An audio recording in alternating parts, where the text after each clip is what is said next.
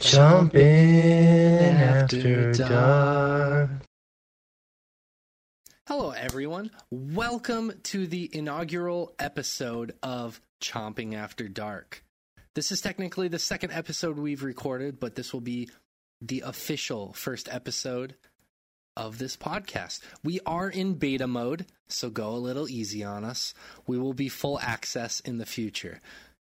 What do we say, early access or full? Full just beta? Well, it doesn't matter. Anyways, we are warping into this episode with some in-detail talk on Borderlands 3, Gearbox's newest game and entry into the Borderlands series.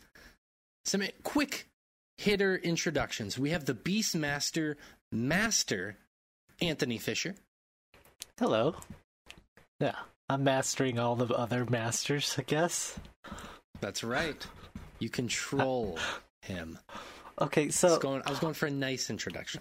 No, I appreciate that. I like that, but it's a little perplexing for me to understand the concept of mastering other masters. Shouldn't I have a higher title than a master at that point? Should be something better than master. Well, it's like this. You play the Beastmaster on the game. Mm-hmm. Therefore, you're the Beastmaster's master. But if he masters the Beastmaster... Exactly. It's a conundrum. But think about it while we move on. Fish, no worries. I don't think I'll ever get over this. Well, I'm sorry for you. We have the Mech Whisperer, Morgan Barnes. Hey, yo, it's me, General Mountain Time. I'm ready to bust this past. Yikes. Let's try it again. I want everyone to know you're not running a clean show here, Shay. I'm ready to bust this podcast nut all over our listeners' ears. All right? So, go get a Kleenex, because it's about to get messy. All right. And we have the Sirens ring manager, Joshua Fowler. Debating which siren to use here. Let's go with the old classic. Wee you, wee you, wee you, wee you, wee you. Oh, look what you did. I don't know why that siren would need a ring manager. But the minion siren. I like that one. That's right. Interesting. And you have me, Shay Layton. But is it really me? Or is it my oh, fuck, I can't talk. My holographic clone. Fuck. Implosion! Podcast implosion. I'm just kidding. Is it me or is it my holographic clone? I've spent too much time in Japan. I can't say my L's Wait, and you my have R's. holographic cologne there? What does it smell like? Clone. Holographic. It's shiny, I get that, but what does it smell like? Smells like failure. So we have talked about this game a lot on the Chompcast. We will do our best. Oh, I figured it out, guys. Grandmaster. Thanks for interrupting me. Grandmaster. Me. We have talked about this game a lot on the Chompcast. We will do our best not to retread old topics and conversations to the best of our ability. Let's start with something that we haven't been able to talk about, the story of Borderlands 3. Now, before we begin, as Morgan has said, be aware that this show will include spoilers. I'm going to repeat that one more time. This show will include spoilers. I'll do the siren thing again, that. just so they're really wee you, good idea. wee Good idea, wee you. Just Spoilers! I'm sorry. Step away from the host microphone. I'm sorry, it was an accident. Won't happen again. It's I apologize. all good. Josh we says will have I'm under also arrest. signaled that when we put this up. So if you are not a spoiler type person, don't worry. We have signaled it at this point. So first, I want to talk about the intro into the story. You are introduced to the Claptrap that takes you to fight your first battle, and you meet up with Lilith. And you also end up deciding which of the 4 vault hunters that you end up wanting to be. Now, Lilith, people can recognize as one of the playable characters from the very first game. So I want to talk about how it thrusts the players right into the story. Like you were just thrust immediately into the story. You aren't given a lot of background to the previous games. You're just thrown in there.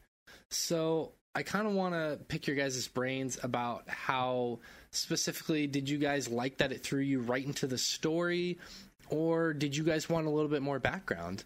And I'll throw it to you first, Josh, because I know you did play some of the previous games. So I'm curious. I actually liked it that they just threw you right into the game, and like not just right into the game, but like within the first few minutes you're fighting a boss. Like they've got you in arena combat, kind of getting you right into everything. Just because the characters you're playing as never really have their own personal story in the game, which is always interesting. Like after the game they're in, they have their own story, like, and a personality in it. But yeah, like I like that they just get you right into the game. Like I feel like that was a good thing for Borderlands. Like it just worked. So yeah, it's interesting. I never really thought about that, about how the main characters don't really have a story. The story really comes from all the other characters surrounding those characters. And then as you learn in like other Borderlands games and this one, they eventually get background when they're no longer playable characters. That's really interesting. Yeah, like they have a personality and kind of a way they interact with it, but like, yeah, like after the game, like all the characters from 2 show back up, all the characters from 1? I think all the characters from 1. Anyway. From what I read, all of them do show up in some way, shape, or form in 3. Yes, yeah. I was trying to think back through to make sure all of them did. But yeah, they all did. But yeah, like they have, like they all went off and did their own thing. That's like they're not player characters anymore, so stuff can happen to them. Which is kind of, it's always strange because you get this attachment to the older characters if you played the first few games and like, well, what have I been up to? And you get to kind of go discover what the character that you had an attachment to was doing all this time. Which is that's weird, but kind of neat. So it's an existential crisis, but it's a good one. Yes. Which is also what Fish is going to talk about right now. Mm-hmm. His existential crisis. Yes. I can't believe the amount of story that they give you. I don't know. I don't know where I'm going with that. I don't have a crisis. To be fair, I lobbed you a very bad transition. Yes. That's fair. You know what? I agree with Josh as far as like his sentiments towards those story beats, because seeing Brick, in a game where he's not playable for the second time, you see him in the second one, and now I see him again, and like he has this weird nickname, but like I already recognize his nickname from the second one. Like it feels like this overarching like story is going on with this character, but it's a story that doesn't necessarily catch me in any way. Like I don't feel like I need to really know what he's up to. I'm just like there to like kind of see his character and how he's interacting in the world, and it seems very limited. It seems like they were like the part that me and Morgan played together. We were going through this Eden 6, I believe, is the area. It was like the opening up at the first area, and you see Mordecai and a bunch of characters from the first and second Borderlands, including like Tiny Tina, all grown up. And it's cool to see those characters like that. Like it's neat as far as like character design goes, and like what exactly is their role in this story. But I don't necessarily feel compelled by their story. I don't really, and that's the thing that Borderlands has always kind of been for me, is like the story has always been like second to the gameplay. Like the gameplay has always been, at the front seat for me at least. I don't know if you guys like really dug the story or if it gets any better throughout the game, but like those characters. They just, I don't know, I don't feel like I have a close attachment to them as far as the way they presented them, which is a shame that they couldn't do anything better. Maybe it's the voice actors, the story that they write, you know. You're going all over the place, man. I'm just asking about how you get thrust into the story at first. You're really getting into it. Yeah. So, because you're not super keen on the story, you being thrust into it immediately was not necessarily. It didn't do much for you. It didn't do much for me, but I didn't dislike it. I like, just jumping into somewhere because at the end of the day, it's Borderlands. It's not really well known for its story, for me at least, and I've really never got down into the deeper lore of it, or I never felt a strong attachment to what type of story they were telling. Granted, it's very lighthearted for most of the game, and they're trying to be witty and have dick and fart jokes, which is fine. I mean, if you're playing through it, if you're just there for shooting up the psychos and getting loot in the process and better loot, and that's a fun grind to do. But it is the third game in the series to kind of rehash what the first one was doing, but it feels like they've done a much better job with it. Fair. That's fair. So, I mean, you do like being thrust into it because you're not as interested in the story. Right. And I guess that makes sense. I think a lot of people who do end up playing Borderlands 3 would probably feel similarly to you. Morgan, how did you end up feeling about getting thrust right into the story? Well, I love a good thrusting, but I've got to tell you, Shay, I thought it was very poorly executed for a bunch of reasons. First and foremost, I'll compare it to a much better introduction, Far Cry 5. A game in where the first 10 minutes you literally walk into a church with a bunch of crazy cultists and a leader, and you handcuff this charismatic, creepy leader they have to a helicopter, and then a bunch of cultists take down the helicopter, and it's just chaos, and it's like, oh my god, that's a fucking opening. And Borderlands is just like, here's Borderlands. Follow Claptrap around, shoot some skags, and you don't actually meet the villains in the game for 2 to 3 hours. And I think their introduction is pretty good. When they first show up and they take the powers from Lilith, that's good. I just think that all the boss fights in the game are really incredible, and I wish they had something in the beginning to jumpstart it, because it just seemed too much like the other games and really not up to the standard of a lot of other shooters that I've played. So I was pretty disappointed, honestly. But we were on stream, and I was playing with you and Fish, so I was kind of oblivious to all that. It was only when I went back and played it again with a second character that I realized how just flat. I'll just say that. It was very flat to me. I wish if a big bombastic boss battle or an introduction to those villains for me would have went a long way. Yeah, and I can feel that, man. I think back to God of War, which was a game where I remember the opening of that game was so epic when you first meet the villain and that huge fight that you did. Yeah. Some of the best games have really good intros. Even right? Hellblade was another one that had an amazing introduction.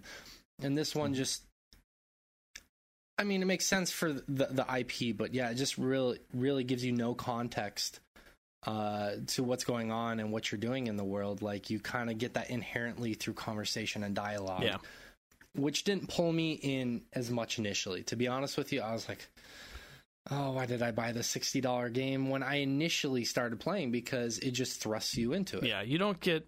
I remember that. Yeah, I like it as far as, just getting into the gameplay, because the gameplay is good, but you don't... There's not an explanation of what's going on, really. It's just well, here you are. Go. Yeah, it just feels disjointed in a lot of ways when you first start out. Yeah, the intro does there is no real sense of purpose at the beginning. Yeah, I feel like it picks up heat whenever you fight Mouthpiece. His boss fight's pretty cool. How they use music with the speakers and that whole cathedral looking vibe. And then they're so I thought that finally giving you the villains. Well, I mean you. Right after that, yeah. But they talk to you when you're going inside. Yeah, that's what I'm saying. You're finally starting to get an understanding of who they are through that segment, and that's where you finally start to get. Okay, that's what I'm doing. I have a plot thread to pull me through here now, and until that point, it was just I didn't really know why I was doing anything. Yeah, it felt like the midsection. It felt like two random side quests in a Borderlands game. You do the thing where Ellie's trying to introduce you to get the vehicle, and then you meet Vaughn, the weird underwear guy, who's got to be one of the worst characters in the history of video games. And I'm just like, and you do some meandering, and I'm like, what is this shit? Like, and then it picks up steam, but it's You didn't odd know why you were doing how- that was the issue. Yeah. You're just Vault Yeah. Hunters And again, I guess. I agree that like they did feel like side missions, and I feel like, which kind of leads me to my next question for you guys, is the beginning was heavily reliant on reintroducing characters from previous games, and they were kind of relying on the player to know who these other characters were. And it was interesting. It was kind of this weird juxtaposition there where it was like, okay, we expect you to know these characters. We expect you to have this kind of like appreciation for them. But at the same time, it served as obviously fan service to introduce some of those beloved characters from early on. Like you meet Lilith very early in the game, and she's all the way back from the first game as a playable character. Well, Or Ellie, she's been in other games as well. So it was kind of cool that they did that, but it also seemed like they were too reliant on that at the beginning of the game. yeah, that was kind of an issue with 2 as well. With, I mean, I mentioned this before with the whole after they're not playable characters anymore, they finally get a story. Lilith is just kind of the central character to the entire story from 2 on, which is very strange for me because I played Lilith in the first game, and it always has been like, I felt like I was not really that important because we played a bunch of multiplayer. Like we did this as a group, but then somehow, like, she's this all-powerful siren afterwards. I'm like, I didn't feel that OP in that game. Like, Yeah. Well, that's what they do, Josh. A lot of these... You missed the training years. You missed the training years when she went to the... What is it? The Super Saiyan chamber called in Dragon Ball Z? I can't remember. It's like compression chamber or some shit like that. something like that. Yeah. She went in there. She went in there and trained for a few years. Ate a few sensu beans. A few sensory sensu beans. deprivation All you need changer. is one. Hmm. But a few of them. It's probably where all her powers Can you come imagine? He It's said like a she got Viagra. OP, so she was popping them. You only pop one Viagra. from. Popping sensu beans. Wow. I wonder if She's a sensu addicted. bean... I wonder if it makes your dick harder. You know what I was thinking of, though? Of course you wonder that. It should, Morgan. It should. It should. No, Fish is right. It should. Goku was definitely pitching a tent when he fought Cell. No, wait, he gave his sensu think bean to they- Gohan. Never mind. Was he pitching a tent? I need to go check that out. I'm joking. For research purposes only. I think If Josh you is search like for post that, writing. you A will lot of find times, it. Whether it's there or not is the issue. really. Oh, yeah, Yeah. of course. Whether yes. or not you want to see it is the question, actually. I found that out with Thanos. So basically, I think it's one of those cases where a lot of times you see a game that's made and the story's minimal, and then it becomes successful, and then they start writing lore into it. And Borderlands was like so minimal in the story department, and I don't think they even knew it was going to be a huge thing. And then when it caught on, they were like, "Fuck! Now we're going to make this a saga." So that's, I think, where a lot of that post writing comes from. But it's fine. I didn't see the midget. Sorry, I didn't see the dwarf with the double guns in this game. Did I miss him? Is he a side quest? Little people, remember? Remember, it's little people, or Tinks now. Yeah, I don't care. What is the it was he was a dwarf when I played it. It was the dwarf with the two guns that I played in Borderlands 2. Was he in this game somewhere? I just missed him. He's a gunzerker, but I have Yeah, not Guns are encountered cool. him. Me neither. In, So how come some of the characters are important and others aren't? Because he was the one I played. Why do That's I a get good question, and I don't know, but he is not in the game. I'm gonna Google unfortunately, it. he's one of the ones that didn't make the cut. Well, fuck you, Gearbox. No, I'm just kidding. It's just a question I had. Yeah, Just I'm kidding. done. I'm fucking done with this series because of that. Gunzerker. I'm thinking about. That's the Let me one. ask that because I'm thinking about who to play this time. I got it in VR, Borderlands 2 in VR. So I'll talk to you guys about that later. But I'm trying to figure out who I want to play this time instead. That'll be Mordecai. interesting. Oh, cool. Mordecai. Okay. Or Rigby. I don't know. Regular Man, show, baby. if there was a Rigby kind of character in this game, I'd be all over it. How do you guys That'd be feel? dope. Go ahead, Shay. I'm not gonna ask questions. You're hosting. I'm sorry. I slip into it on accident. No, I slip into it on accident. It's all good. It's all good. I feel you. So let's jump back into. So after the Vault Hunters or the playable characters meet Lilith, they are sent to recover a map to the first vault, and this leads them to the next planet, Promethea. So this is like the first game where you actually, we've talked about this a little bit on the Chompcast, where you actually get sent to different planets. It's the first game. It's like finally what we've been wanting all this time, all of us, more so Morgan and Josh, and a little bit Fish and not me at all, have been wanting this whole time. And, all of us. So, yeah, all three of us and almost me. But what did you guys think about the developers making the choice to finally send the Vault Hunters to different worlds? Was that like a welcome choice? Was it like, finally? What did you guys feel about it? Morgan, you can go first on this one. Well, yeah, for me, it was something I was waiting for a very long time. I think I joked about them calling it Border Worlds, and I think they should have. And yeah, the second place was really cool, too. It had kind of a cyberpunk vibe to it. You immediately jump in, you're fighting these new kind of creatures. And even though I think the story definitely meanders and maybe you spend too much time in like indoor corridors and stuff like that, in general, I was like real excited. Like I was like, this is what I've always wanted from Borderlands, and that second planet was pretty cool. So I was digging it at that point. Yeah, and that's fair. And I like the fact that each planet, like, because you're talking about the different vibe, each planet has a vastly different vibe, as it should. But yeah, each planet feels so different than the other one, and it's interesting. Like, it keeps you engaged because you want to explore the environments in some way, shape, or form. I think, at least. Yeah. Fish, did you feel inclined to explore more? Did you enjoy the planets, or actually compared it's part of the game? Well, no, I agree with you guys. Like, having different planets is from like a developer standpoint, I think they have more freedom there instead of, you know, I notice like you'll notice like in Borderlands 1, like it's very deserty, like it doesn't vary as far as like the regions that you go to because you are stuck on one planet. And then Borderlands 2 tried to change that, but you were still stuck on one planet. So it felt a little mix and match with as far as like varying environments that you get to interact with that don't necessarily transition together as well. Like 1 second you're in like a big junkyard heaping place, and then next second you're like in this big highlands type of place with waterfalls all over. It just didn't feel natural. And I think Borderlands 3 does alleviate that and make it feel more I guess something that's a little bit more they can pinpoint exactly what type of vibe they're going for on a certain planet and then go with that, which I actually enjoy. Like it, yeah, being able to explore one area of it or one planet and do all that, it is indeed fun.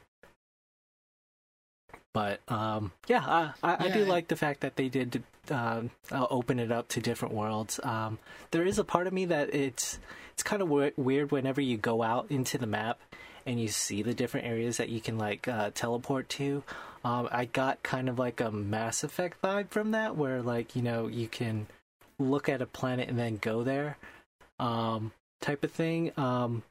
But the places you do go there, you're not exploring the whole planet.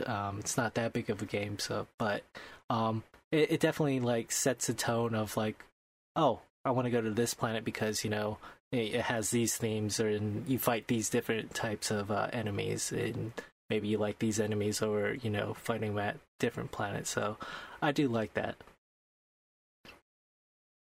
That's one interesting thing is like, I didn't really think about it either until just now that you mentioned it.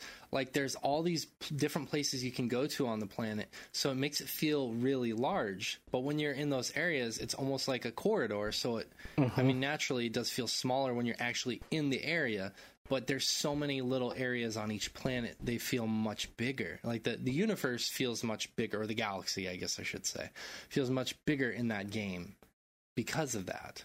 which is interesting. Like that you can feel like it's too big in some ways and too small in some ways, which is something that Fish has never heard from one of his Tinder dates. But well, he's got the BAC and the micro. That's so. right. He's only hearing that he's strictly big because he's got the BAC. Mm-hmm. Yeah, I think it would have been interesting if they found a way. Like when I think about games like Breath of the Wild and Red Dead and stuff that we jokingly talked about last week, they managed to like include all those environments in one place so it feels more cohesive. It's not that big of a deal. I still think they do a really good job in this game, but I guess the way I always envisioned it was like one giant planet and sort of the terrain area changes as you explore it. And maybe that's not realistic, but that's always how I envision it. But still really cool. Yeah. It's interesting because like No Man's Sky, not to talk too much about another game, it's very much like that. And like even Mass Effect, like Fish said, like you go to a planet and it's like one universal thing. Mm-hmm. And it's so weird that like games are implemented in that way because obviously our planet is nothing like that. But it's really interesting that a lot of games kind of implement that design on planets. And I don't know if it's due to what would it be, like basically what they can do with a game, so to speak. I think Josh, were you happy to be able to go to other planets? Yeah, I was. I think as far as the whole linear sections, I think that is kind of necessary to make the shooting any good, because that's been something they've done since 1. Like there's open world sections, and then you get to a shooting section, and there's an entrance, you fight your way through it, and then come back out. And I think that's kind of necessary because, like, otherwise, it has to make sense to fight your way through it. Otherwise, it's just not going to be interesting. Because otherwise, you could just like, climb up somewhere really high and shoot everything from there, and it wouldn't be interesting. Like they've got to find a way to kind of change up the combat and force you to fight in different ways. And if it were completely open, you could kind of pick the one way you want to and go through the whole game that way. So I think it's kind of a side effect of it being a shooter, really, that they have to kind of design these levels that are specifically made to shoot your way through. Which is fine. It's just kind of it almost feels more like Diablo. It's more shooter to than me, RPG, like, for sure.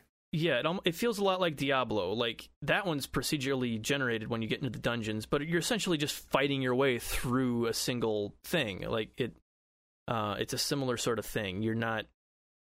It's got this big world, all the stuff you can go do, but it's not. Yeah, it's like a bunch of it's almost like a bunch of instances, exactly, in Diablo, and you go in, short loading screen, new environment. Yeah. And this is you get there by way of an open world, but once you get to each area, like there's not a lot going on outside of the areas. There's little things here and there, but like the combat sections are the combat sections, and I think that's probably for the better.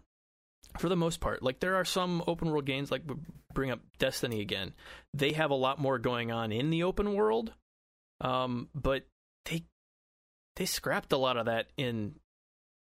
And anyway, like the strikes are most definitely better as far as the combat goes. Like you see how it works better whenever it's designed to specifically be a shooter level that you're going through, and that's within one game, so it shows you kind of how that constraint is able to just give you a whole lot more satisfying shooter gameplay.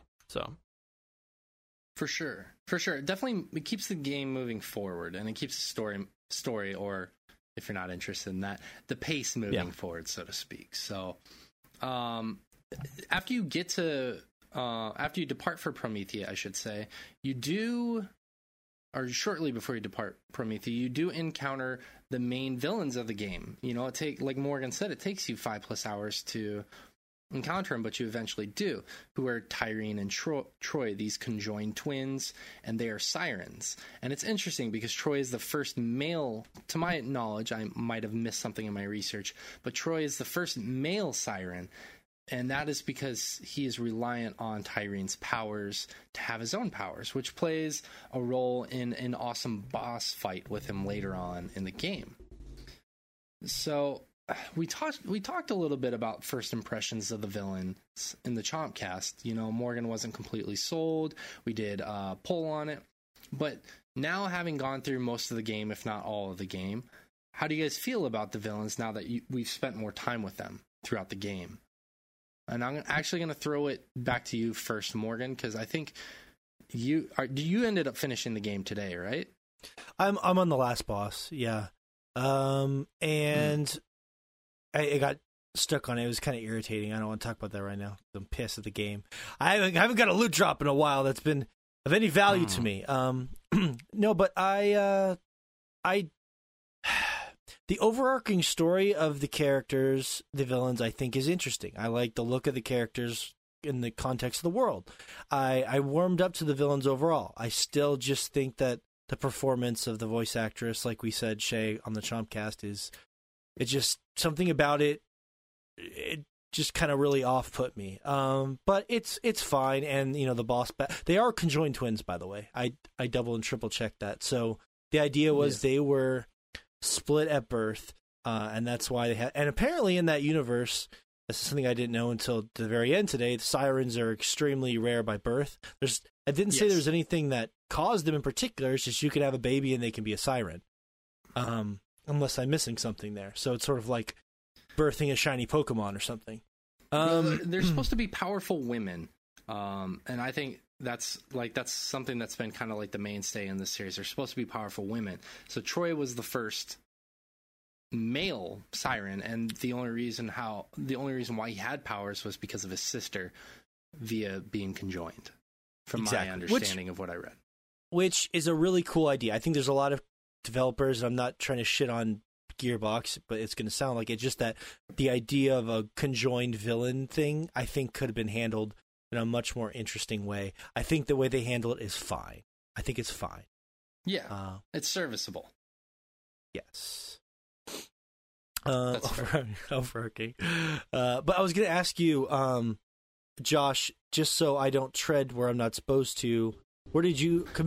Josh made me feel better today because I was grinding all day, and then I saw Josh literally playing all day today, too. Every time I logged on, it said Josh was playing Borderlands 3. So where did you stop at, Josh, just so I don't step on your toes? How did you see it was playing Borderlands 3? Do you have... Because I'm a creep, and I just follow your every movement. No, Xbox, we're friends on Xbox Live, and they're conjoined service. I wasn't aware that the Xbox game... I know it shows stuff that people are playing on there, but it's not obvious which games actually have shared functionality on the PC Xbox client. Exactly. Like, I can see anything you're playing, but it doesn't mean we can play them together. Yeah, exactly. So I like... Yeah, anyway. It's... So curious. Josh, by the way, Josh is a marathoner because he was playing that game for a while. You must be like Fish. You marathon games like 5 or 6 hours at a time. Whenever I have free time, and I had some free time this afternoon to play, which went through there. That's nice. Yeah, I've been doing way more side quests on this one, like just kind of knocking out zones as I go. Sorry, I distracted myself thinking about the Xbox thing. What were you asking me? Where did you leave off? Where were you leaving off? Where did you leave off? I just killed Penn and Teller. You just killed Penn and Teller. Okay. I thought you were, for some reason, I thought you were on, you haven't gone to the last planet yet? No, not yet. Okay. No, he hasn't. I will be careful. That's, like, I'm still, like, I'm not. You're okay with spoilers. Okay. Fish, how do you feel about spoilers? Are you okay with spoilers? I'm fine with spoilers just because, you know, maybe not moments, but, like, story beats. Like, that's something that I've never invested in Borderlands. So, you guys can go ahead and spoil it. I won't be butthurt over it or disappointed in any way. Yeah. I'll let Shay lead the road down there, so Shay can make the decisions on where that goes. I was just curious. Josh. Yeah. Oh, by the way, that boss fight with Penn, baby. That pain and torture, I love that really fight cool a lot. fight. Yeah, it's a good fight. Pain really and terror. Yeah, pain and terror. God, I keep saying torture. Yeah. There's a moment, Fish, where they let you pick your own theme music. It's pretty great. Like, you walk up this ladder and there's like 3 buttons and it's like, pick your own theme music for this fight. That was cool. That Yeah, was he a just really sees cool your moment. walk-in music And just start as you go to the fight. That's kind of cool. Like you're a wrestler. Yeah. Yeah. And the music I picked by freak coincidence was fucking amazing. It was like this epic fucking. I just hit the first button. I don't know what the other buttons were. So I picked some industrial metal. Was by it really? accident. Wow. Oh, Yeah. that. Yeah, that's pretty cool. Wow. That's what it did. Yeah. Wow. But the sad thing is that the second you fall into that ring, the boss starts. But the boss music and the boss itself was cool. I actually have a true story, Shay. If you don't mind, I have an incredible story about that boss fight. Don't let me forget. So, unless you want me to just say, he was probably the most difficult, one of the top 2 most difficult bosses for me. They were, I should say. But Fish and Josh, how did you guys feel about Tyreen and Troy as you guys got further in the game? Like, Morgan is obviously, he warmed up to him a little bit more, but more tepid on them still. I would probably agree with that mostly. What about you guys? What did you guys feel? Well, I'm probably the least furthest into the game out of the group. But what I have seen of them, like, it hasn't really, their characters really, I don't know. I know I don't feel like I can identify with, these types of characters because they're kind of over the top. They're a little annoying. It seems like they're going in like all sorts of different directions with these characters at times. Whether they're like acting like, some YouTuber, with their budget, they're children of the vault type of thing where they're their fans and they're getting out these videos of what they're doing, to create this following, which is neat that this is in this like dystopian type of world, but it's not presented in that type of light. It's almost, I don't know. The presentation of their characters for me just doesn't stick out. I don't necessarily feel like a hatred for these characters per se, and maybe that's not what they're going for. But usually, villains, they usually give you a reason to hate them. Like them taking away Lilith's powers, like it seemed almost kind of meaningless to me. Like I know, well, Lilith, is more than just her siren powers. She's definitely probably the most developed character out of all the main Borderlands characters thus far in the series. So hey killer, hey killer, hey killer. Hey killer. What is that? Hey. What the hell is that? No, it's fair. I think like some of the story beats. I think some of the story beats fall flat because of the fact that like when you're Troy and Tyreen are always talking to like broadcasting and talking, but you never see who they're technically broadcasting to. There's no scenes, so a lot of times those interactions kind of fall flat. And I think that's kind of what you're alluding to, and I would agree with that. Yeah, definitely. Yeah, you don't. Josh, what did you feel similarly to Fish? Oh, sorry, Yeah. sorry, Fish. I'm sorry. Go ahead. No, go ahead. Go ahead, Fish. No, Finish what you're going to say. Okay. Okay. Yeah, it's strange because they're acting like they have this, essentially always on reality type, streaming thing sort of relationship with all their fans and whatnot. But you don't hear about it unless it interacts with what's going on with you, with what you're doing. So it's like all of a sudden they'll just show up, but it's like you're listening to their stream that somehow you weren't listening to it before, but I guess you tuned in after you did something interesting, or they're forcing their stream upon you. It's a little strange that, like, it does. Yeah. It feels a little... It's like Star Trek. The villains can just force their stream just like all of a sudden... Yeah.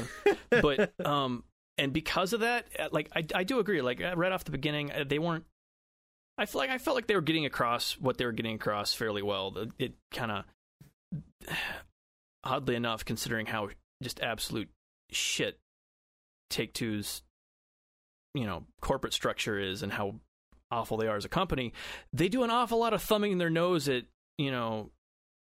awful corporate structures and capitalism as a whole in their games. And this is kind of doing that again at a lot of the abusive stuff going on, like with, parasocial relationships.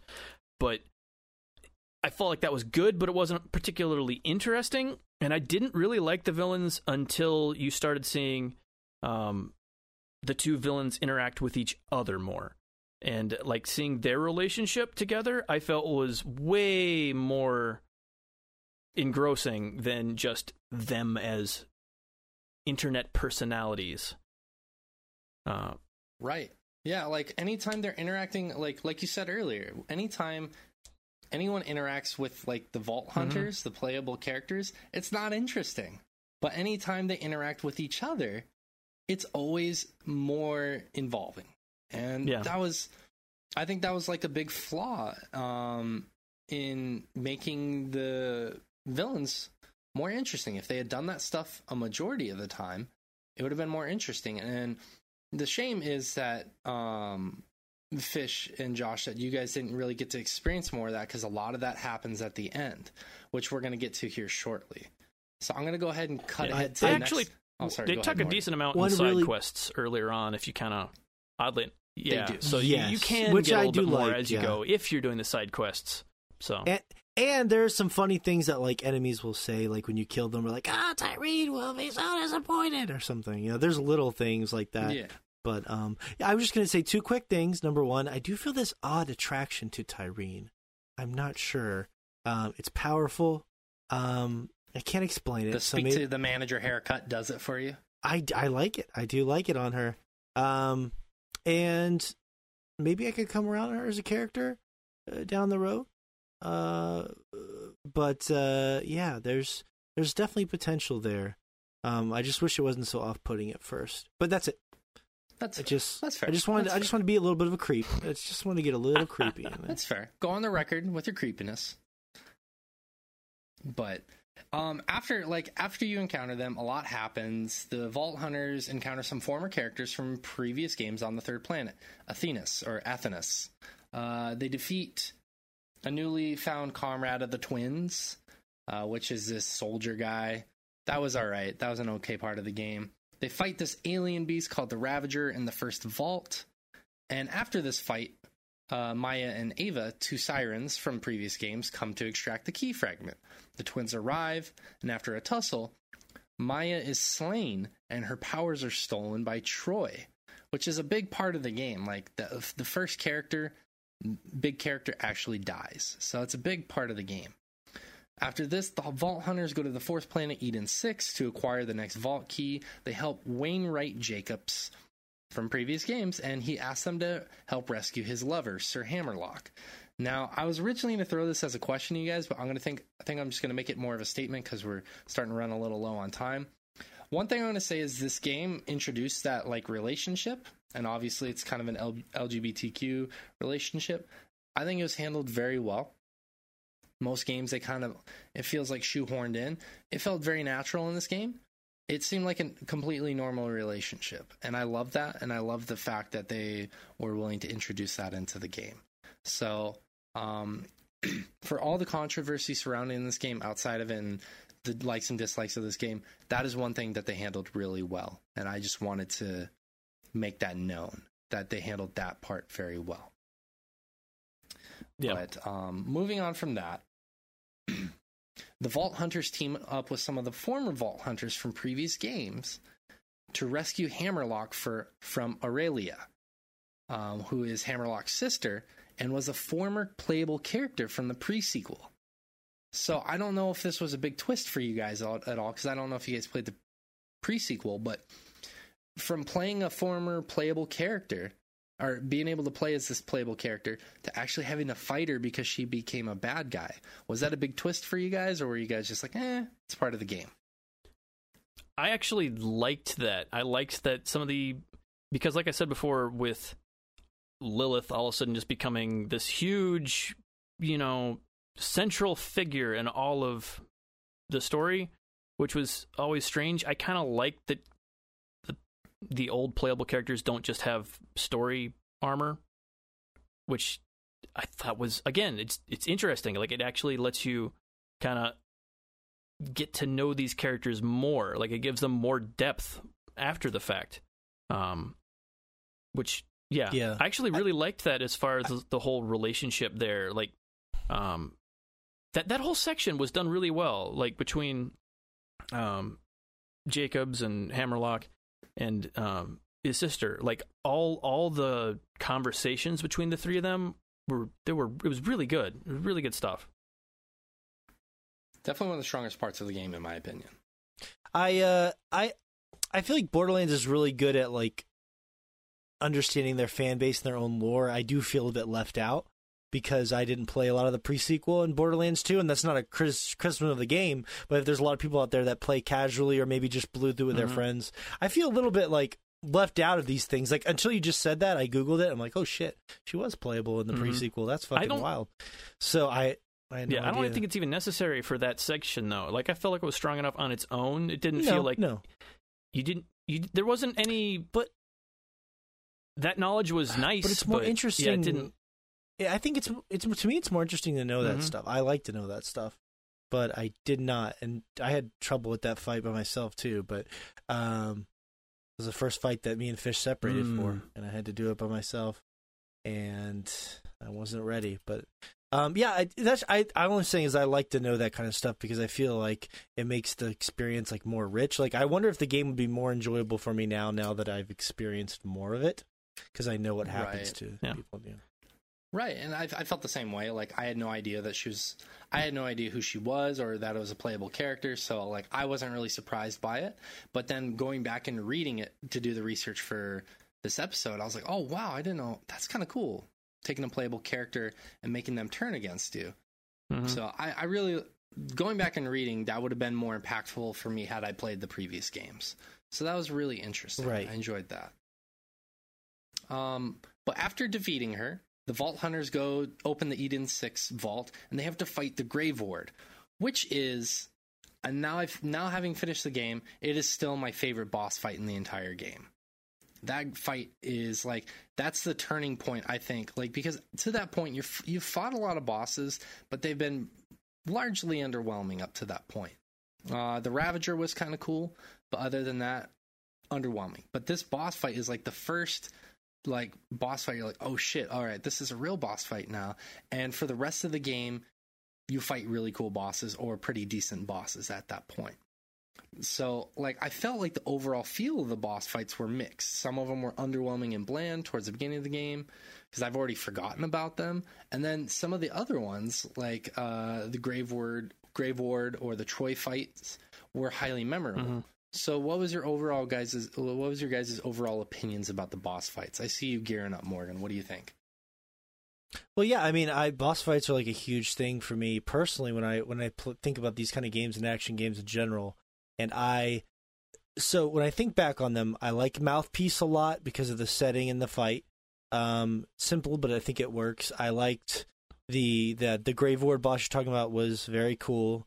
Very towering, giant, sort of dragon-esque kind of a creature. It's cool because it would slide the stage around too. I fell off one time and died, and I was really angry. Like all the boss fights at their best, I think, are still a little sloppy and frenetic by design. But that's just the way Borderlands is. It's fucking chaos sometimes. There's so much fucking shit flying at you and enemies everywhere, and you have to be able to get those second wins. But yeah, the you're right, mixed. The Katagawa boss fight I thought was pretty bland. I thought the music was awesome though.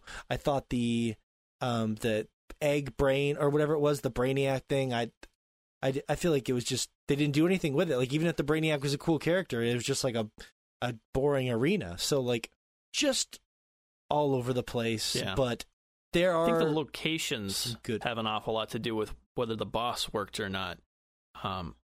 Yeah, part of it, yeah. The Grave Ward, the best part about that is that he moves the stage. Like, he just tilts the whole platform. I mean, the boss himself is all right, but it's mostly just a bunch of area of effects stuff while the stage is moving around, which is cool. Just getting tilted all over the place. It reminded me a lot of that, I bet it was... Shay wouldn't appreciate this anyway. He doesn't like Diablo. It reminded me a lot of that boss at the end of the desert in Diablo 3. It was like... And probably a heavy inspiration for them. If you remember, it was like a giant demon, and it was halfway over the top, and it would slide its body around. It looked almost exactly like... It didn't shift the ground or anything, but it almost looked exactly like that. Yeah. Very similar. In inspiration. Yeah. Yeah. And then the Pain and Terror fight had that fish is a minor spoiler, but you track down this like giant like Mad Max style killing. So it's like a giant mobile city tank. It's like a city-sized tank. It's like this massive thing.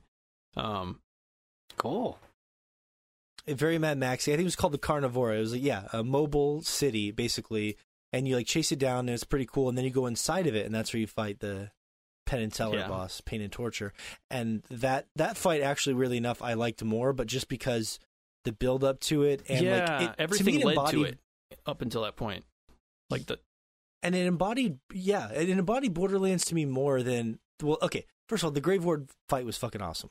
But this fight was cool just because, like, from the creepy announcer guy, like, announcing to that crowd of people, to, like, the tone and the music, like, that was, like, it was almost like that scene in AI where they go to the Flesh Fair, and there's, like, and they're tearing apart all those robots for the human amusement. I got tones of that. So I thought that embodied the spirit of Borderlands so well. And, like, as far as voice actors go, like, what's his name? Penn? He might be the best voice actor in that whole game for me. That like, whole section was great. Yeah. It was really, really great. So Borderlandsy, just like the way he announced himself in the microphone, like it was so like, this is a circus, because that game is kind of a circus freak of murder, and that's what they want, right? So, I love that boss fight, and it was really tough. And you know what? At the very end, my quick, short anecdotal story that I'll save that I thought was amazing. I'm in this like 30-minute boss fight, right? And I got it down to its last sliver, and I get killed. And I'm turning around trying to get a second wind, and there's this enemy right behind me, and I'm losing my second wind, and I'm trying to shoot him, and I'm starting to reload, and I'm like, no! And I literally know for sure it's over. I'm gonna have to do this again for 30 more minutes, right? And then suddenly, like a heavenly blade from the skies, the boss had this weird move where it would sling these giant blades around the arena. You know what I'm talking about? They would follow you around. They were like these giant scissor blades. Yeah. It killed its own person, but because I started hitting them first, it gave me credit as a second wind. So in the last I taped it too. And on the last second, very generous in the game. Well, if you start the offensive damage, even if the enemy kills it, you get credit for that kill. And so it second winded me. I popped right up, unloaded into the enemy. I probably should have done that in the first place. And then I got to the last form where you take its shield down. It was that weird iridium thing. But it was such a crazy, like, random thing. I was like, man, that was fucking wild. But yeah, anyways, like the boss fights a lot. The Troy boss fight, which we won't spoil too much, we'll get to later. And the last boss fight I'm on now, even though it's irritating as fuck, is also really epic. So the boss fights have mostly been great. 70-30, amazing. 30% underwhelmed. Yeah. That sounds... I think it's probably... I was going to say about par for the series. I think it might be slightly better for the series. I feel like a lot of these bosses are really strong. So, were they good in 2? Because I don't remember them, and that's just me being old. But... For the most part, I think they were better than 2. They are better. It sounds like they're better than 2. Like, I haven't gone through, but it does sound like these boss fights sound more involved. Like, the boss fights that I can think of, like there's one where like you're like on some Hyperion or Atlas building, and like it comes to a conclusion where like you're on top of this tower and you're fighting this flying drone. I guess it's a bigger, more involved fight, but you're on top of this rooftop and just shooting at this plane that's like flying around you, and it. Before that, like, you don't necessarily fight any enemy types quite like that, so it was a bit more memorable as far as like this scene and everything and where you were fighting, the location. And then they had, like a giant mech fight as well, but like as far as like how involved they are, like I never got into like the DLC boss fights, where those felt more like raids almost, where they were just way too difficult and like giant claw maracks and stuff like that, like from the first one. Yeah, that's true. They're good, Fish. I think you'll dig them if you ever get around to finishing it out. Every boss fight from exactly where we stopped has been great. So okay, yeah. When you get into the back half of the game, it gets a lot better. a lot better. It is a shame it takes that long. Yeah. I do think the game, like I've said before, I think it could use some trimming or made the other boss fights better, Right. but it's weird how good the boss fights are in like the last. I do think the first vault that you do come across and fight the Ravager or the Rampager, Yeah. I thought that fight was actually a little bit more involved. It wasn't technically like more difficult. It was just more of a spectacular of seeing this creature jumping. spectacle. Yeah, seeing Yeah. this He's this creature fast jump for around an the enemy room. that big, which is Yes. not Yeah. unique. Yeah, you don't Or, I expect mean, him to like, be it is jumping around unique. like Like, that. it's yeah. Isn't it like a monkey, like a giant monkey or something? Well, I don't even takes know on what he is. different He's kind of like forms. this elemental looking Kind of. thing, but yeah, he just Monkey-ish. Monkey Yeah. adjacent. Yeah. Yeah. There are I agree and with this that, though. But the aesthetic too, leading in all those areas too, Shay. Like that last area where you go into like the mouth that has all the saw blades in it, and the double cathedral. You've been there, right, Josh, or no? so I don't know. You're close. I thought you showed me. Okay, I'm sorry. I'm trying to remember. Just a lot of the environments where the bosses are at the end of the game are really cool too. yes. And that's exactly right. A lot of the environments make or break some of these boss fights because of the fact that they're not as interesting of bosses, so to speak. Yes.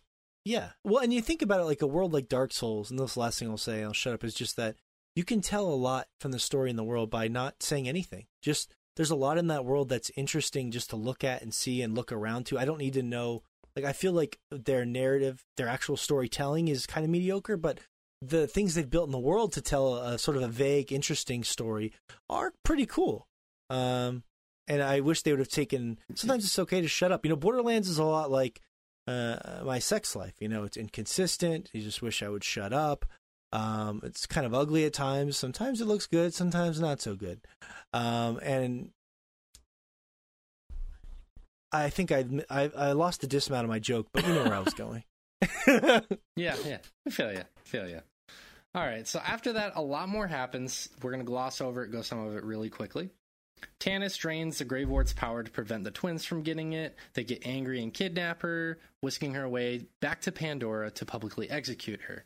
This is where you go and rescue her, and you deal with the whole pain and terror bit, and then you learn that Tannis is also a siren. She kept it secret to protect her life. After being rescued, the Vault Hunters assault the COV's headquarters to stop the twins, but are too late. Troy activates the Great Vault Key, which is the moon of Elpis, which is orbiting Pandora. A huge battle ensues, which leads to Troy being killed. Ava takes back Maya's power, which is this empowering part. Not trying to be funny, but it is a pun there. It's a big part in the game. Close your ears, Josh. Close your ears. The Great Vault starts opening despite the Vault Hunters' best efforts, though. The Vault, and here's where the game really gets interesting. Big spoilers. The Vault Hunters are contacted by Typhon de Leon, the first Vault Hunter, where he tells them that the Destroyer, an interdimensional monster, resides in the vault. He has world-ending powers and must be stopped. Dun dun dun. The Vault Hunters are summoned to the Iridian homeworld I knew I was going to fuck this name up. Necrotafeo. Typhon reveals that the entire planet of Pandora is the Great Vault. The Iridians created the planet to contain the Destroyer. There's a machine that has been left on Necrotafeo that is there in case the Destroyer escapes. As the Vault Hunters are gathering the 4 vault keys, Tyreen reveals that Typhon is hers and Troy's father. The Vault Hunters fight along Typhon to place the vault keys in the keyholes. You come upon the grave of his wife in the midst of that, where he explains why he kept the twins' heritage a secret and what his intentions were with them. They place the final key and acquire the key to the Great Vault, but Tyreen intervenes, slaying Typhon and stealing the key. Now, Morgan, you're the only one who's encountered that, so really you're the only one who's going to be able to comment. Was that poignant for you, or was it expected? I did kind of guess that. I wouldn't say I guessed it, but they allude to it, and then they kind of figure out that, you know, the first Vault Hunter gave birth to the twins. And there's like little inside jokes where she talked about being caged as a kid, and then he described what the cage actually was, and you're like, okay, it wasn't really a cage at all. So that part, weirdly enough, I did think was pretty interesting. I remember kind of scratching my head and saying, like, where has this been the whole fucking game? But I did think that part was at least interesting. I did think Typhon de Leon was a little bit of a weird character. And they were going for kind of a Danny DeVito, hobo hobbit kind of a thing. Yeah, they were kind of known for that, yeah. But he leaves some funny stuff in the vault about that's anyway, you'll see.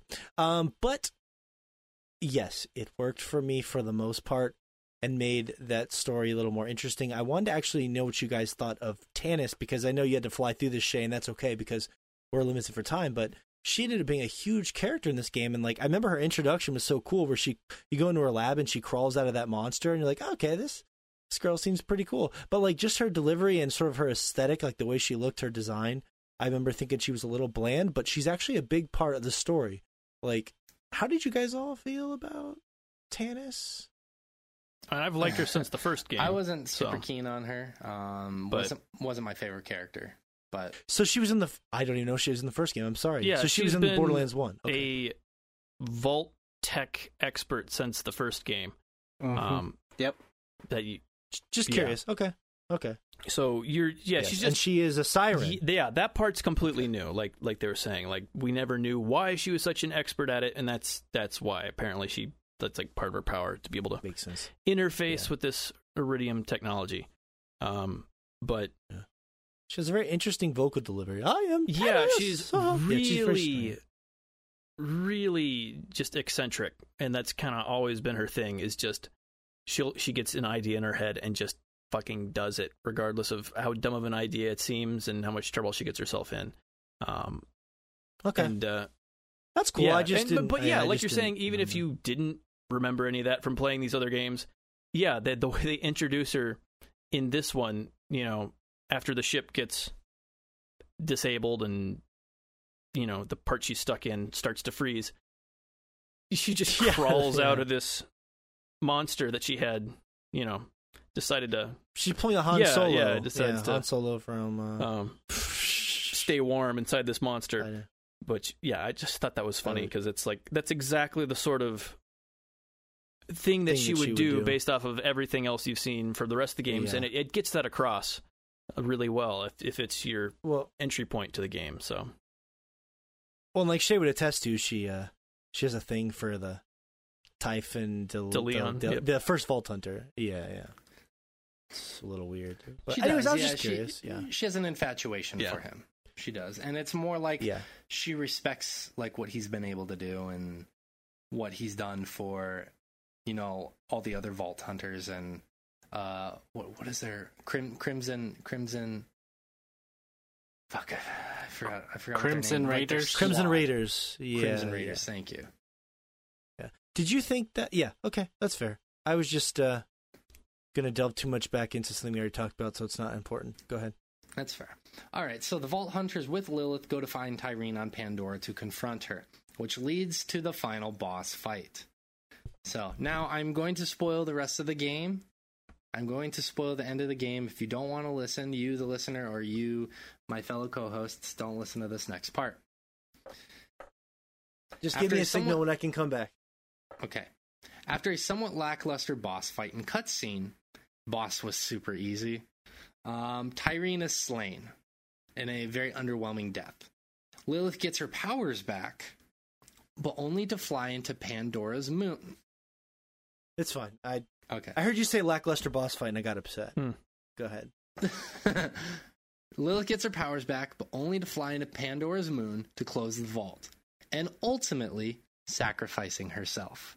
The game rolls credits, but allows you to keep playing in a true Vault Hunter mode and Mayhem mode, allowing for tougher enemies, but also better loot. And that's pretty much how the game ends. I mean, I have a few more questions for you guys. I'm going to have to gloss over some of these because we don't have enough time, unfortunately. And they're minor questions, but one thing I do want to talk about before we break off and leave is I didn't know this. I did because I was doing research for this game, and we didn't really talk about the controversy surrounding this game. Specifically, there were some union issues. Troy Baker, the voice actor of Reese in Tales from the Borderlands, was offered to reprise his role. Being a union member, his claim was that he could not work on non-union games, which Gearbox refused to work with. And in turn, Gearbox, of course, claimed that Texas labor laws do not allow them to accept working with a union member, which turned out to be false. Morgan had also mentioned the whole sending out incomplete game copies for people to review to possibly manufacture higher Metacritic scores. He had mentioned that about a month and a half, 2 months ago now. So Gearbox has had other controversy recently, not specifically involving Borderlands 3, so I'm not going to detail it. Now, I don't know if you guys knew about any of this controversy. I didn't know about any of it other than what Morgan had mentioned until doing the research for this game. Has any of this controversy impacted your personal enjoyment of the game? Do you think that it's a big deal? What do you guys think? Anything big on that, or? For me, I'm not. It hasn't affected my enjoyment of the game. Mainly because I didn't really follow that type of news out of them, and never really looked into it. So, I mean, it is a shame to these labor laws and getting these voice actors. There was indeed some controversy there, and it always sucks to hear that type of stuff. Because you do know there are good people on that development team. They all can't be bad, and I'm sure they're just trying their best, to try and make a game and do an ethical type of thing, and yet they do have a job to do as well. So, but I do enjoy, I am enjoying the game as far as that goes, but so it's not necessarily deterring me from enjoying the game. Yeah, the game's actually deterring you from enjoying it. Am I right? Borderlands, yeah. Borderlands is deterring me from Borderlands, essentially. Yeah. I do feel I think we've had this discussion about sequels in series, and I feel they are kind of remakes of their own selves, and Borderlands to me it sticks out more to me for some reason, because Borderlands definitely has its own feel. It has the guns all seem to feel the same throughout all the different throughout the whole series, and they're just over the top crazy, oh my gosh, this pistol is shooting big rockets at my enemies and everything. So it has that different feel to it that's just over the top, which I enjoy. But I don't know how you guys feel about this, but to quick answer your question, Shay, yes, I do not. Let me rephrase that. I separate the art from the artist, and except for rare cases like the Louis C.K. thing, because it was such a personal kind of thing. But so for the art from the artist thing, it doesn't affect my enjoyment of the game at all. That's fair. Yeah. I was going to ask it's something to be aware of. It is. It's an interesting, and there's the whole, you didn't even delve into the whole USB drive left at a medieval times and all the stuff there's a lot going on with. My only thought is maybe that company's a little bit of a clusterfuck at the top, and it sucks because dude, for example, on the X, it's a big clusterfuck on the top. I don't want to detail it because we don't have the time, and this isn't the podcast for ripping on Gearbox, but one of the top guys is being accused of sexual harassment and assault. That's awful. I think it's the CEO, if I remember correctly, has been accused of taking over $1 million+ from the company. Oh, I heard that. Yeah. There's a lot of fucked up shit. There's a lot of good people that work on the game too, so that's why it's hard for me to pin it all on the art on one person. But yeah, you're right. But what I was getting to is just because the game is so poorly optimized for consoles, including, in my opinion, my Xbox One X. I'm wondering if that's part of it, because all the pieces are there for the game to run well. Certain areas run incredibly well, like the Pain and Teller, or Pain, God damn it, the Pain and Terror boss fight loaded perfectly fine, but like that big grave ward boss I showed you, Shay, like it took like 3 seconds for all the textures to load. Oh no! On the it's just I'm just saying that's a small example of the millions of things I've had. I've had my system crash, freeze. And I don't and that's fine. You can mock me all you want, Josh. I mean, you'll be super critical of other games. I don't know why you're not being as critical. No, the crashing and instability issues are major issues, but the texture pop thing is not an issue, period. Because the alternative is just long load times, and that would suck. That's not a fair barometer, Josh, because there are games that don't have load times and don't have this issue. I play them all the time. Look at Red Dead Redemption 2. Red Dead Redemption 2 has tons of load times. It takes 5 minutes to start the game, and then after that... And then you'll never have it again. Because you can't move anywhere. Again, it's so unbelievably slow that you'll never possibly run into a load time. Oh, and if you want textures to pop, I'm glad. Just do something that it doesn't think it needs to load. And so why do I have to sit in a 2-minute long loading screen just to come out and still have the textures not loaded? 2 minutes. It's inexcusable, Josh. Most of the load screens are 10 seconds at most.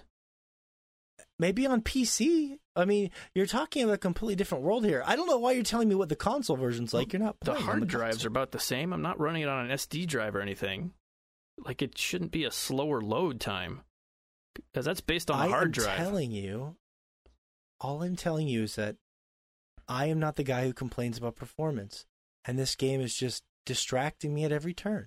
It's like going on a date with a beautiful person they have a giant pimple in the middle of their forehead. I can't stop staring at it.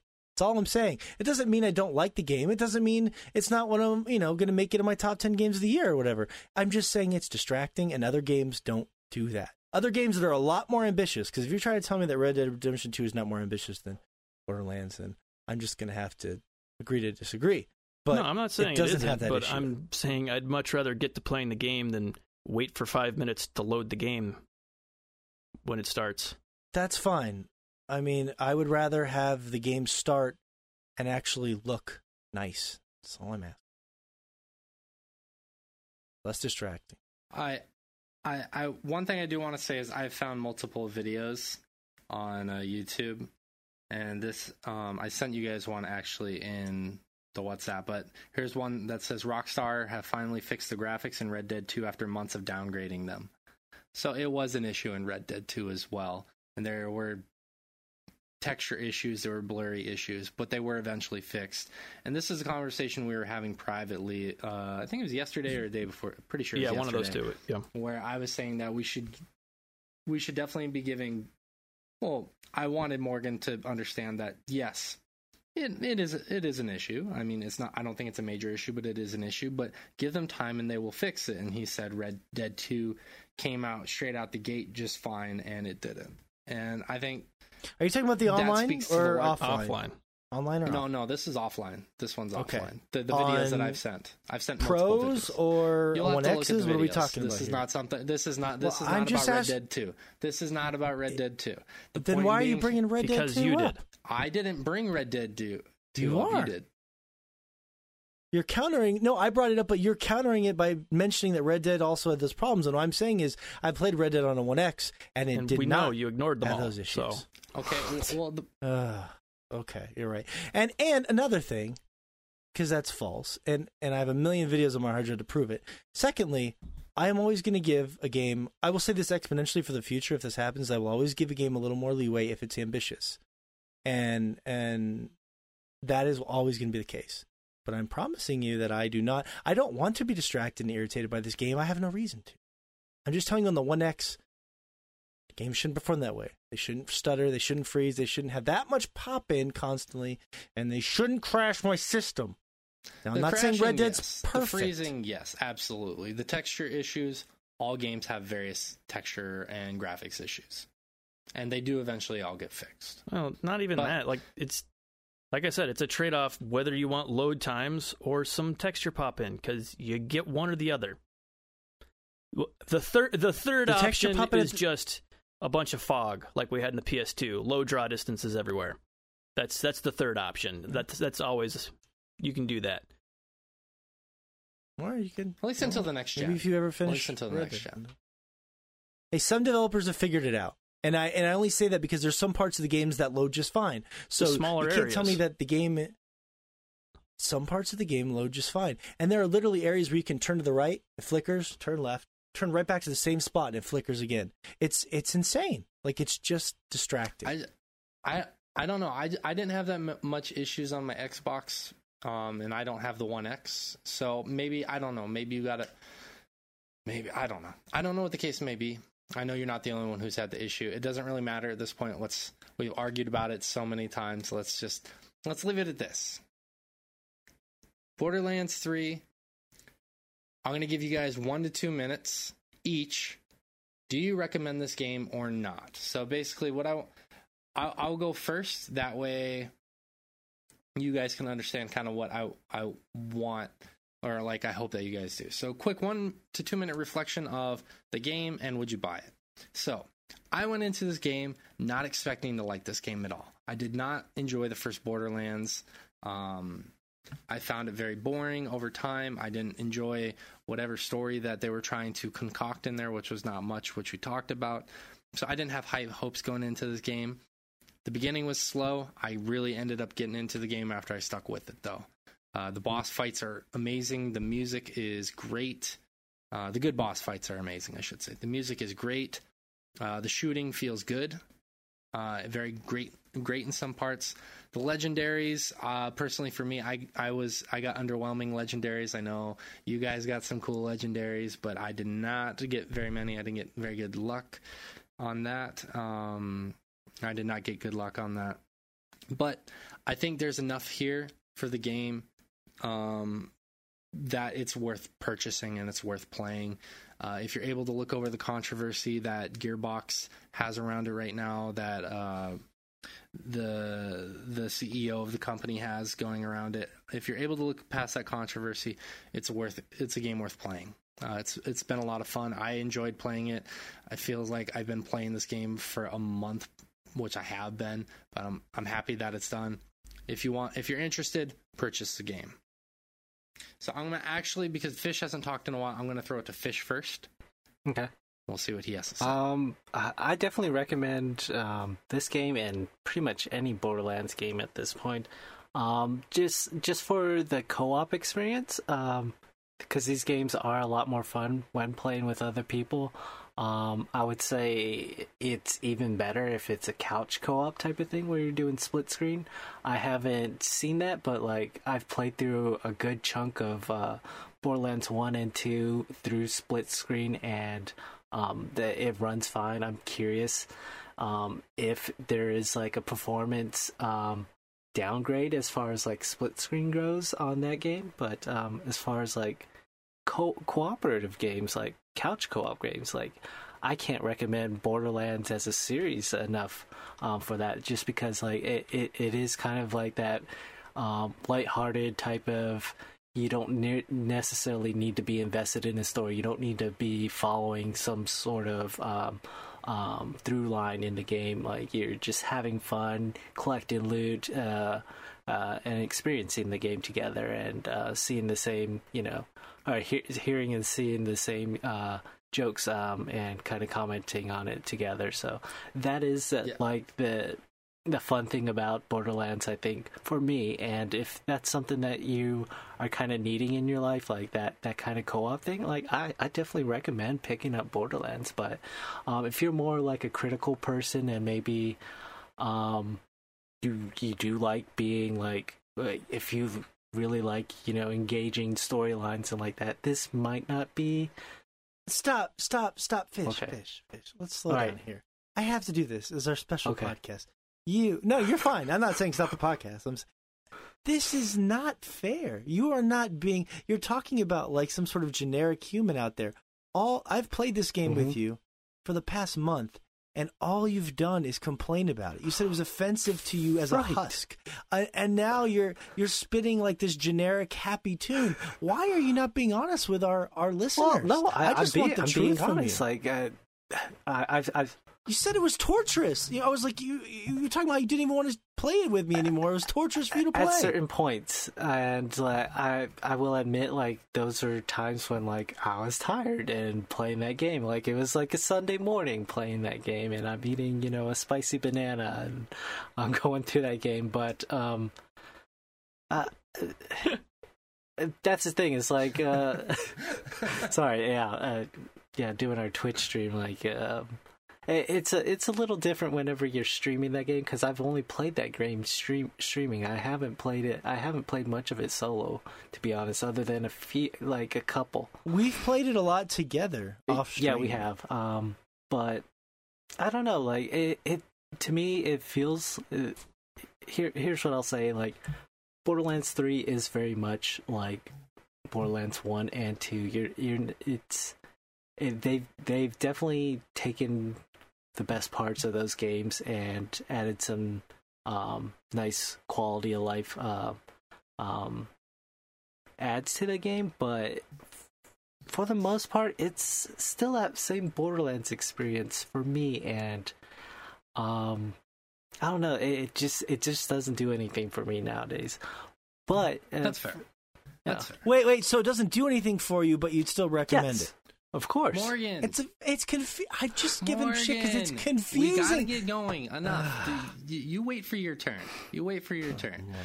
Hold on, real quick. You would recommend it, Fish? Yes? Okay. Let's leave it at that. Thank you, Fish. Morgan, your turn. That's fine. I thought you were going to... Yes, I think that the technical performance is incredibly disappointing, considering how long it's been. Disappointing, considering how long it's been, and just compared to other games I played. And I think that the game gets really fetch questy and needed a nice trim. It's like a delicious steak that just has a big slab of fat on it, and you get stuck chewing the fat for too long, and then you spit it in your napkin and hope the waiter doesn't find it later on. It's just, but the pieces are all there for one of the better. Disappointing. It's my favorite kind of porn, the disappointing kind. I do really like it. I might end up liking it more depending on how the end game is, because I'm much more caught up on end of the year stuff than you guys.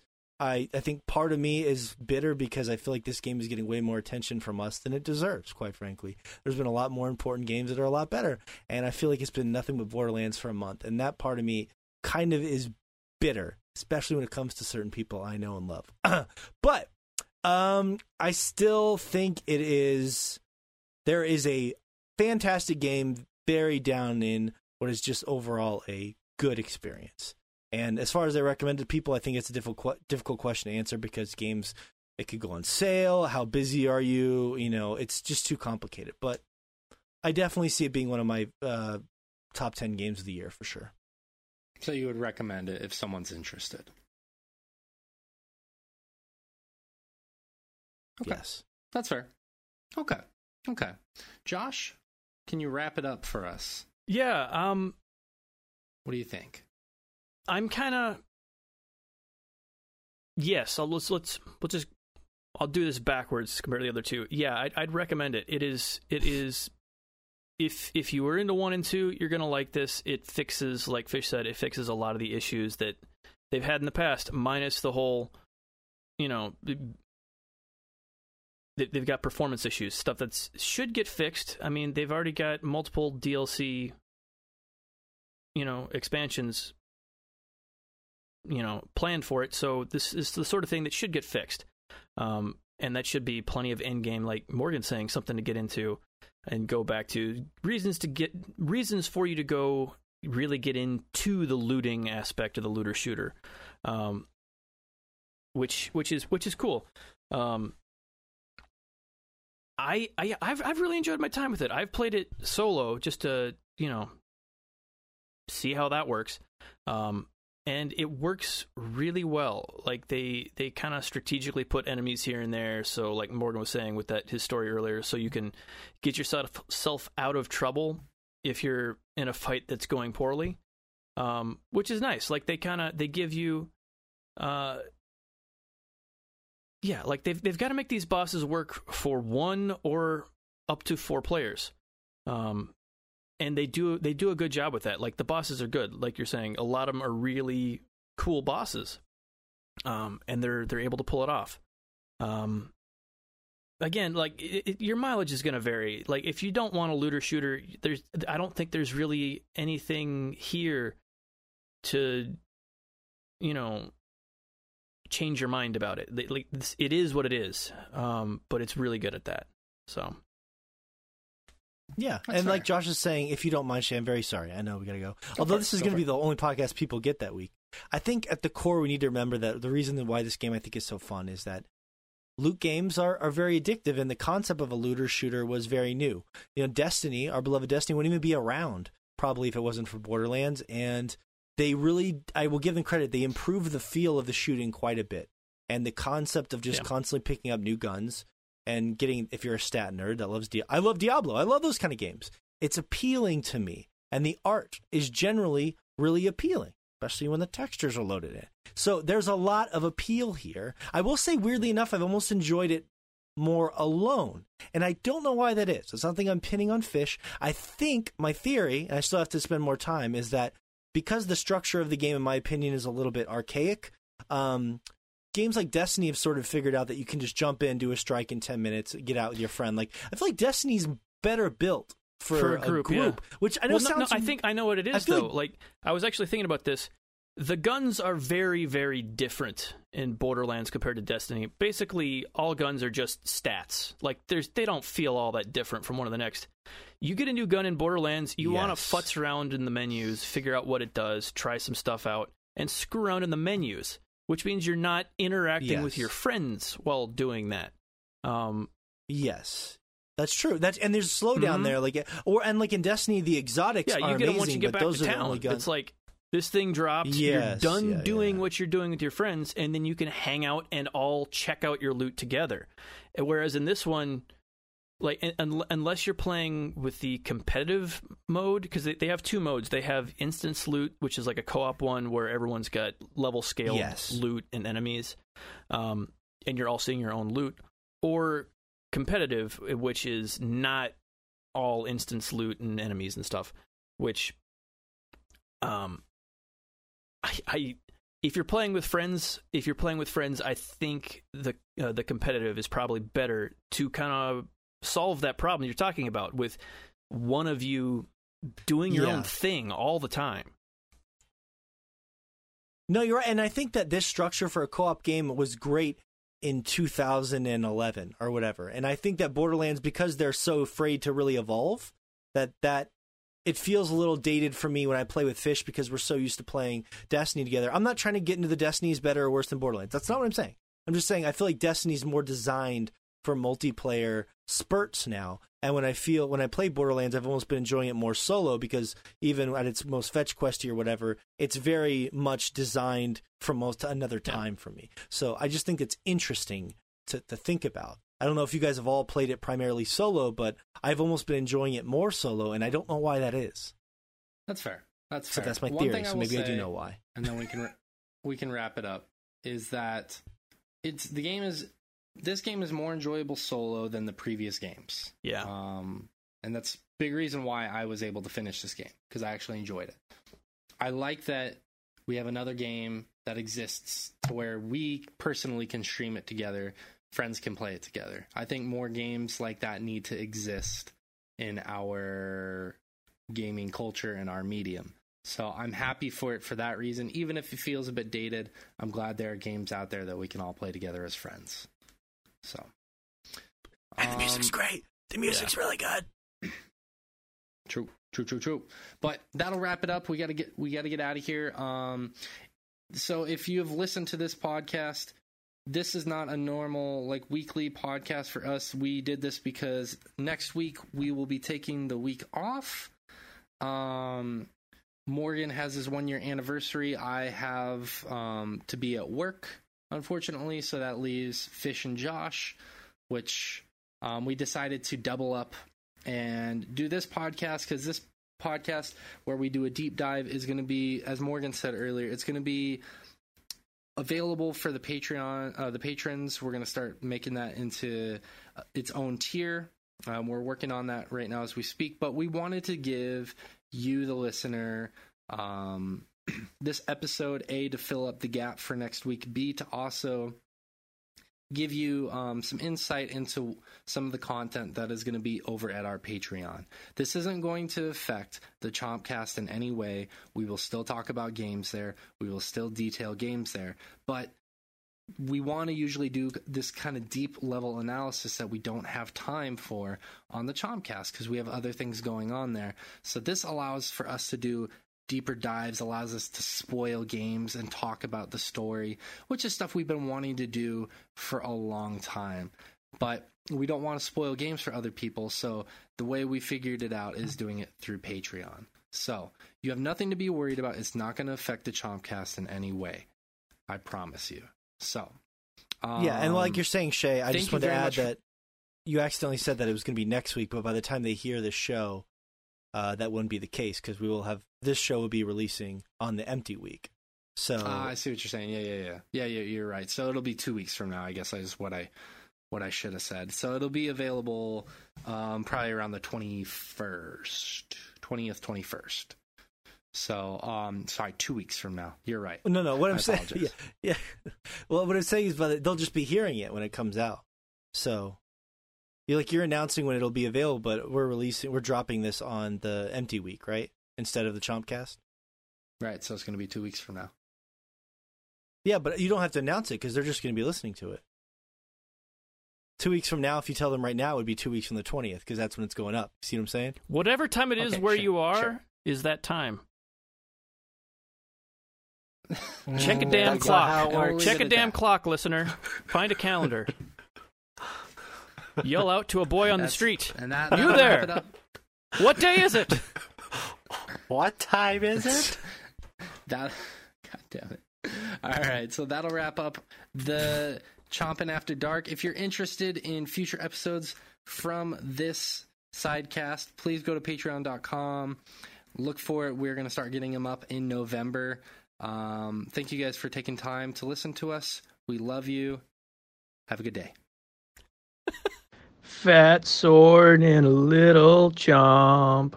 Let me fix this real quick. Fish, don't make him nervous, you fucking asshole. Come on. I can't help it. Come on. Can't help how sexy I am.